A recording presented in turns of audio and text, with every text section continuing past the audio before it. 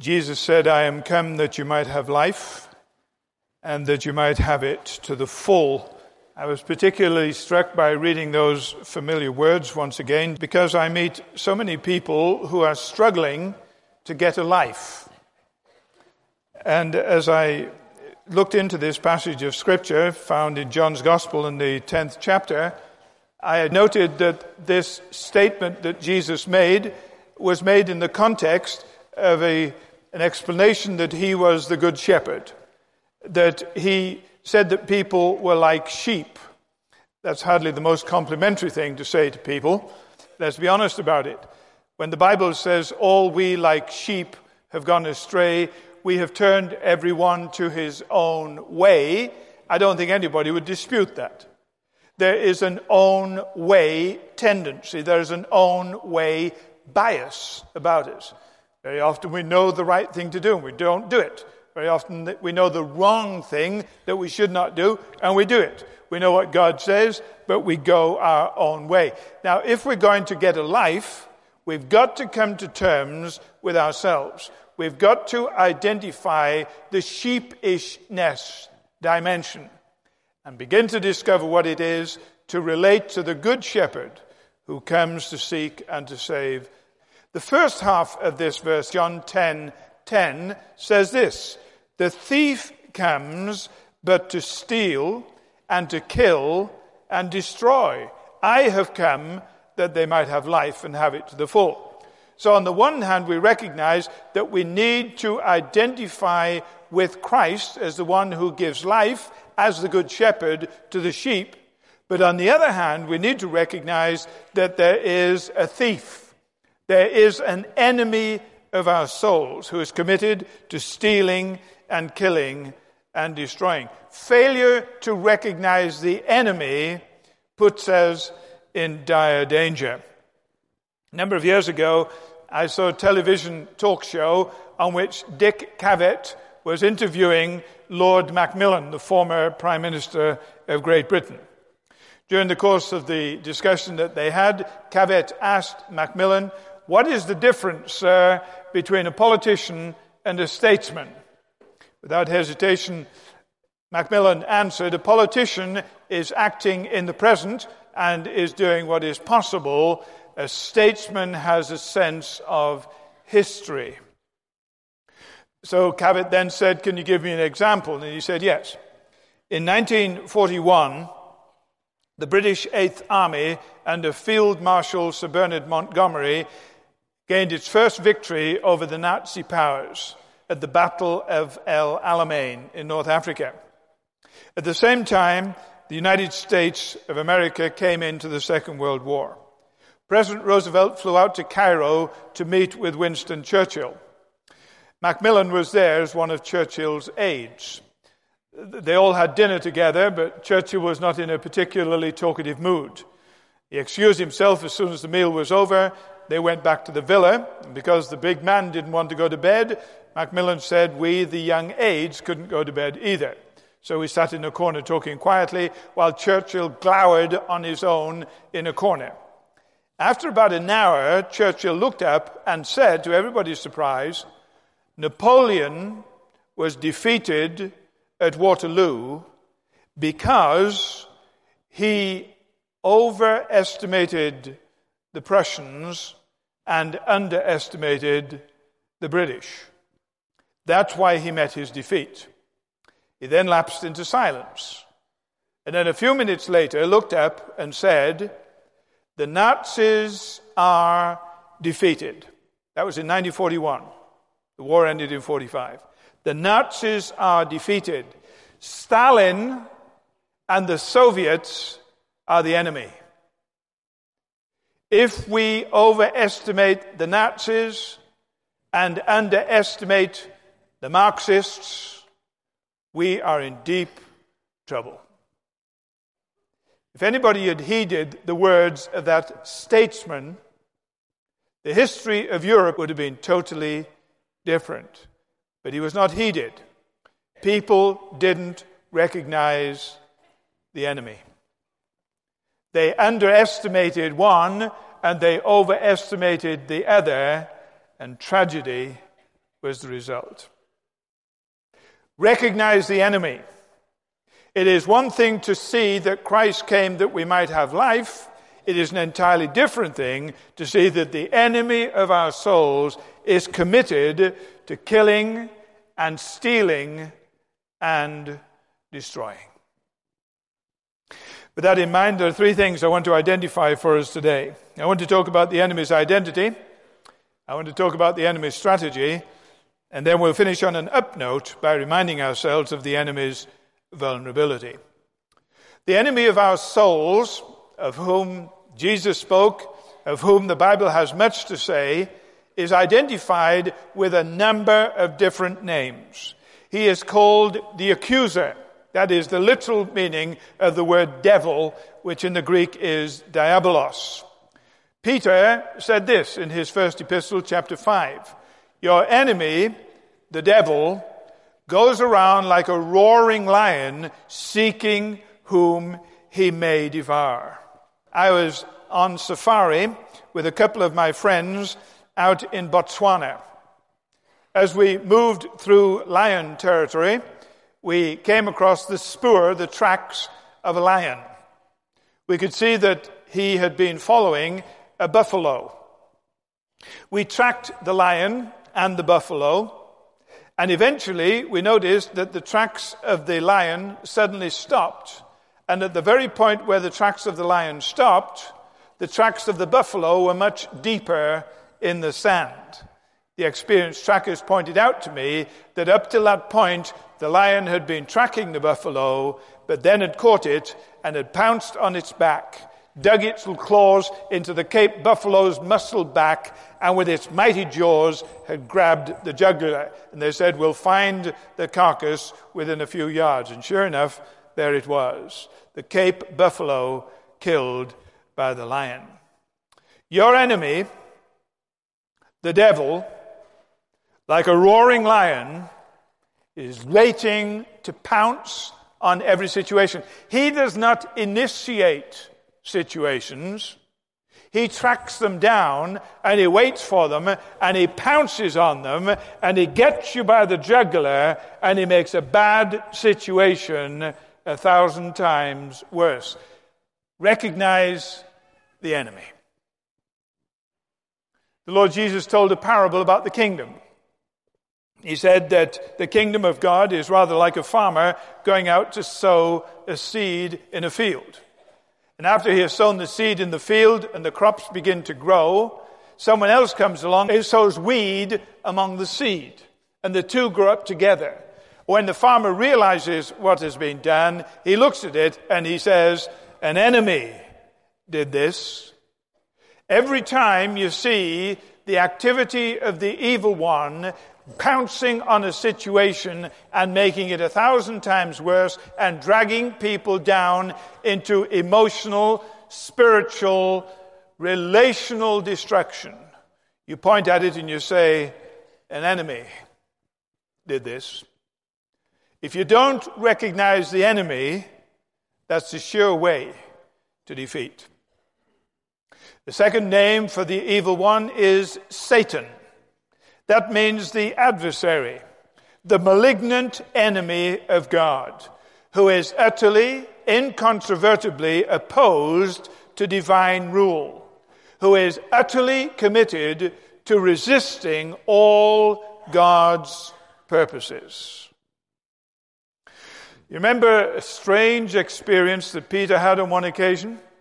Jesus had just explained that he was going to go up to Jerusalem, that there he would be rejected by the hierarchy, that he would be abused, that he would be crucified, but on the third day he would rise again from the dead. And Peter intervened and said absolutely, emphatically, no. To which Jesus retorted, out of my sight, Satan. That wasn't Satan. It was Peter. It was well-meaning Peter. It was Peter who loved Jesus. It was Peter who couldn't bear to think of Jesus going through all this. It was Peter who had higher and nobler and grander plans for Jesus. But Jesus says, out of my way, Satan. Why? Was he overreacting? No, because you see, whenever there is interposed in the purposes of God that which would hinder his purposes, that's the work of an enemy. And we look at it and we say an enemy has done that. Can you think of any situations in the lives of your friends or your families or perhaps even in your own life where you have known that God was working out his purposes, but all kinds of roadblocks, all kinds of hindrances came in the way? Did you know what was going on? Did you say, an enemy has done that? He is called the father of lies. The father of lies. We had a game of Monopoly with a number of our grandchildren. Monopoly, played with a number of grandchildren, is an experience. It could be called life to the full, or it could be called something else. Certain conflicts arose as they were busy building hotels and houses and getting sent to jail and all kinds of other things. And during the course of one minor discussion, let's put it that way, one person accused one of my grandsons of lying. Whereupon Papa Stu had to delve into his vast experience and explain that he was not lying, he was just mistaken. There is a difference. You can communicate information that is incorrect without lying. What is the difference between communicating information that is incorrect and lying? That's easy. Lying is the communication of incorrect information, listen, with intent to deceive. With intent to deceive. And the devil is a liar from the beginning. He is the enemy of truth. He cannot stand reality because truth and reality lead to order and goodness. He is into the confusion business. One of the strange things about our culture at the present time is that people are less interested in reality, in truth. In fact, many would say there is no such thing as truth, and yet at the same time, they spend vast amounts of money getting into virtual reality. If ever there was an oxymoron, virtual reality must be it. People are afraid of reality. They're afraid of truth, and the devil, like a roaring lion, will pounce on their fear of reality and truth and bring them into utter confusion. Do you know anybody who's confused about right and wrong? You know anybody who's confused about good and evil? Can you think of anybody who's in a situation where they've maybe even gone so far as to say, well, if it's right for you, it's right, but if it's wrong for me, it's wrong, and if it feels good, it must be good. Utter, total confusion. Have you ever seen that? Have you heard it? Did you put your finger on it and say, an enemy has done this? He is also called the prince of this world, or the god of this age. God is the sovereign of our universe, but he installed humanity as his regents, as his agents. And humanity decided to hand over what was rightfully their domain to the evil one. And so there's a very real sense how under the umbrella of divine sovereignty, the evil one is the prince of this world. He wields power in innumerable structures. He does it in education. He does it in entertainment. He does it in politics. He does it in business. Do you have to think hard to think of examples? Is there any confusion? Is there any error in education? Is there anything that is fundamentally and intrinsically wrong in politics? Would it be true to say that there are gross injustices in business? An enemy has done this. Not only does he operate in secular institutions, he insinuates himself into spiritual structures too. So that it is not uncommon to find in the name of religion hatred and division and bitterness and even war and murder and assassination. An enemy has done this. The incredible thing is that many people looking for life don't even recognize the enemy. He is called the evil one. Deliver us from evil, or deliver us from the evil one, is part of the prayer that Jesus taught his disciples to pray. That which is evil is opposed to all that is intrinsically good. That which is evil is committed to the perverting of all that is innately beautiful. What could be more intrinsically good than love and commitment? What could be more intrinsically good than marriage and family? I read that in American society, we have now arrived at the position where you are more likely to be divorced than widowed. An enemy has done this. It would be true to say that we are losing sight of what is good. We're losing sight of what is beautiful. The one who is opposed to all that is intrinsically good and perverts all that is innately beautiful must be recognized for who he is, the enemy of all that is good and right and true. And if you don't recognize the enemy, there's a pretty good chance you'll find yourself in deep trouble. The enemy's strategy. John chapter 10 follows immediately after John chapter 9. That may in and of itself be one of the more profound things that I'll share with you. The reason I mention it to you, however, is this, that whilst we have a division in our English Bibles, no such division existed when John's Gospel was originally written in the Greek language. We don't need to get into the reasons for that, except to point out that when Jesus spoke about being the shepherd and the gate of the sheep, and the thief coming to kill and to destroy, etc., this was an application of the event that had just taken place recorded in John chapter 9. We don't have time to get into that right now. I can give you a brief summary of it. One day Jesus met a man who was blind. He healed him. It happened, however, to be the Sabbath day. There were some religious people who were concerned that they should not violate the Sabbath, and in order that they might not violate it, they had established innumerable rules for Sabbath day behavior. So locked in were they in their rules that they could not see the sheer beauty and wonder and glory that Christ exhibited when he opened the man's blind eyes.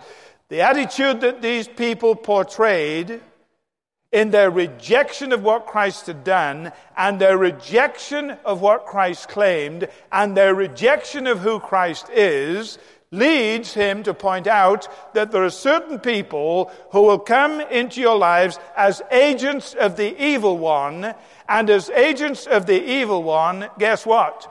They will deny Christ. They will reject his claims.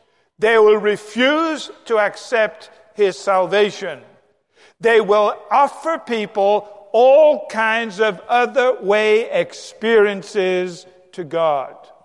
Now, I am fully aware of the fact that the one remaining virtue that is generally acknowledged in our culture is the virtue of tolerance. It is tolerance that is taken to ludicrous ends, where we are required to tolerate things that are mutually exclusive, that are flatly contradictory. What seems to matter in many people's thinking is that we should just allow anybody to think what they wish and do what they wish, because that is their prerogative.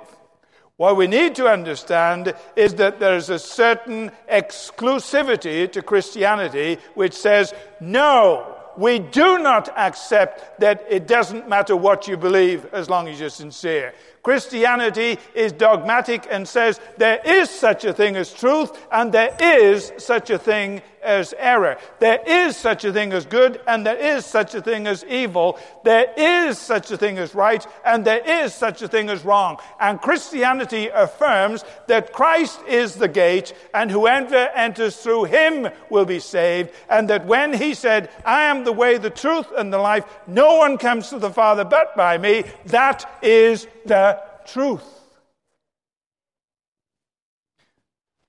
There's the challenge of Christianity.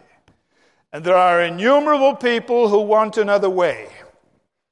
There are innumerable people who want to bypass the exclusive claims of Christ, who want to do an end run around the cross of Christ. There are innumerable people and innumerable systems and innumerable ideologies that would be substitutes for Christ as the Savior of the world. And every time we look at these alternatives, we recognize the confusion, we recognize the opposition to divine purposes, we recognize the rejection of Christ in his saving goodness and power and love and grace. And we say, an enemy has done that. And if people in the Church of Jesus Christ can't recognize the insidious intrusion of the evil one into the thinking of many people, so that they will now, in the name of tolerance, move away from the exclusive claims of Christ, they are subjecting themselves to dire danger. This is pretty heavy stuff. It's a challenge to think in terms of there being an enemy of our soul. The Lord Jesus also went on to say this, I am the gate for the sheep. All who ever came before me were thieves and robbers, but the sheep did not listen to them. I am the gate. Whoever enters through me will be saved. Do you believe that? You stake everything on the saving grace of Christ? Or do you want to be open to all kinds of options and all kinds of alternatives and the ensuing confusion in spiritual matters? The thief comes but to steal and to kill and destroy. When Jesus said that all that ever came before him were thieves and robbers, he wasn't being gratuitous. Thieves and robbers, that's saying the same thing twice. No, a thief was somebody who operates on the basis of craft and deceit, and a robber will use violence if necessary. Two entirely different words. He said that all who came before me were thieves and robbers. That doesn't mean that Moses and Elijah and David were thieves and robbers. No, he's saying that the shepherd comes at daybreak, but all who come before daybreak, that is under cover of darkness, are out to use devious methods to deceive people's spiritual lives. Is there any deception going on? Is there any covert activity? Is there any insidious intrusion into people's thinking? Of course there is. An enemy has done this. The upshot, of course, is that people are robbed of the gift of eternal life. Their experience of life is deadened, and their capacity for fullness of life in Christ is destroyed. You feed a kid junk food long enough, he will develop no appetite for wholesome nutrition. You feed a person spiritual garbage long enough, they'll have no appetite for the truth. And an enemy has done this. The enemy's vulnerability, here's the good news. One day the Lord Jesus met this enemy head to head in the wilderness. The enemy attacked him from every point where he perceived vulnerability on the part of the man Christ Jesus. And the man Christ Jesus resisted him firmly on the truth. The thing that the evil one cannot handle is the truth.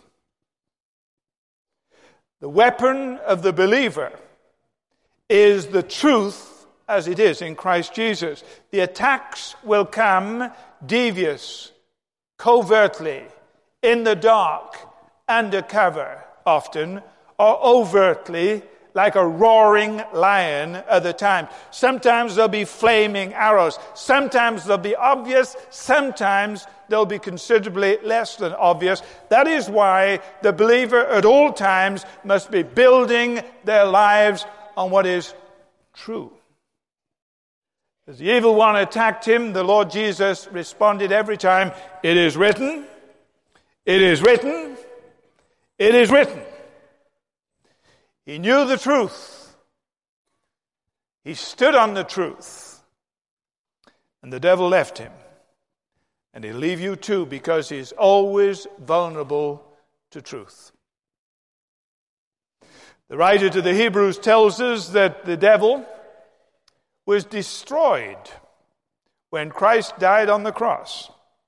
Through death, the writer to the Hebrews says, through death, he destroyed him that has the power of death, that is the devil, and delivered them who through fear of death were all their lifetime subject to bondage. That verse, Hebrews 2, verse 14 and 15, should be underlined so heavily that it comes through to the maps, assuming it's on the right, if not to the index. It is a profoundly significant statement.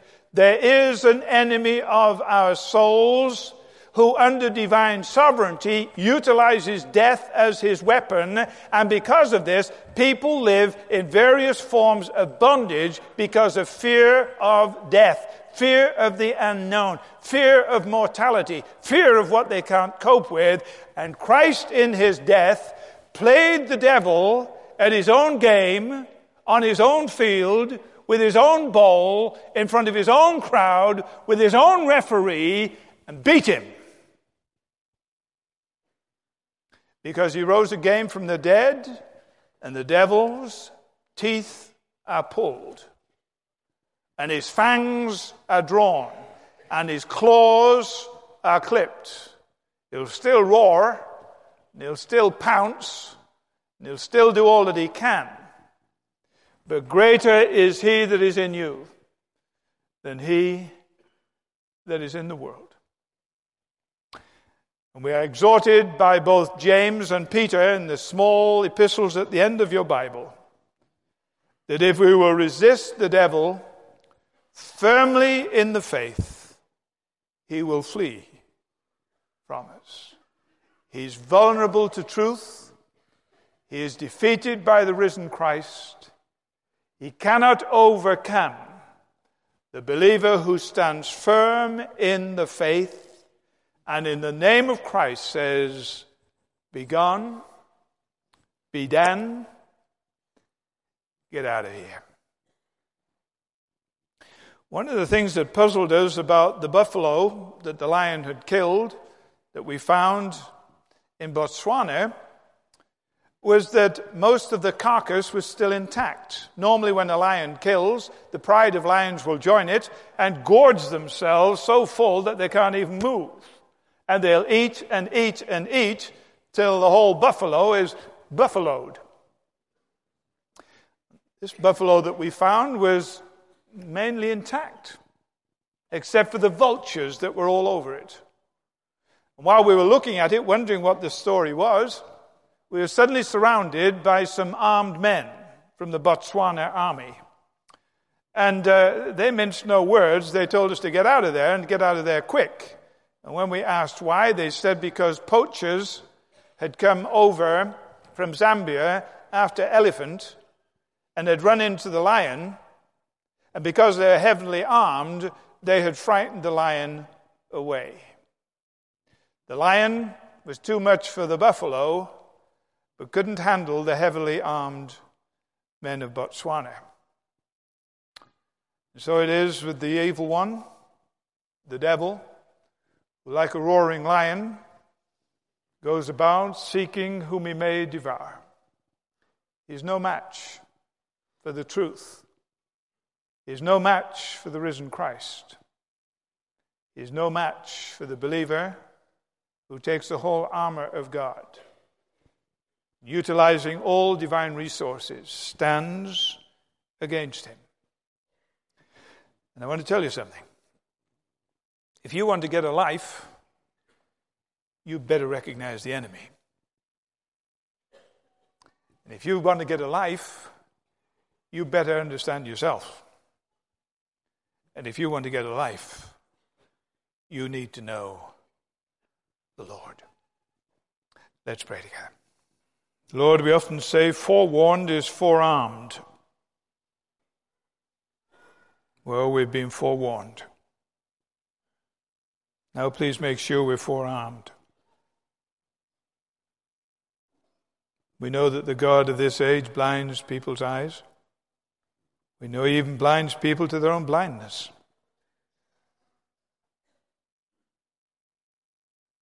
We know that you provide spectacles, but sometimes blind people don't want to wear spectacles.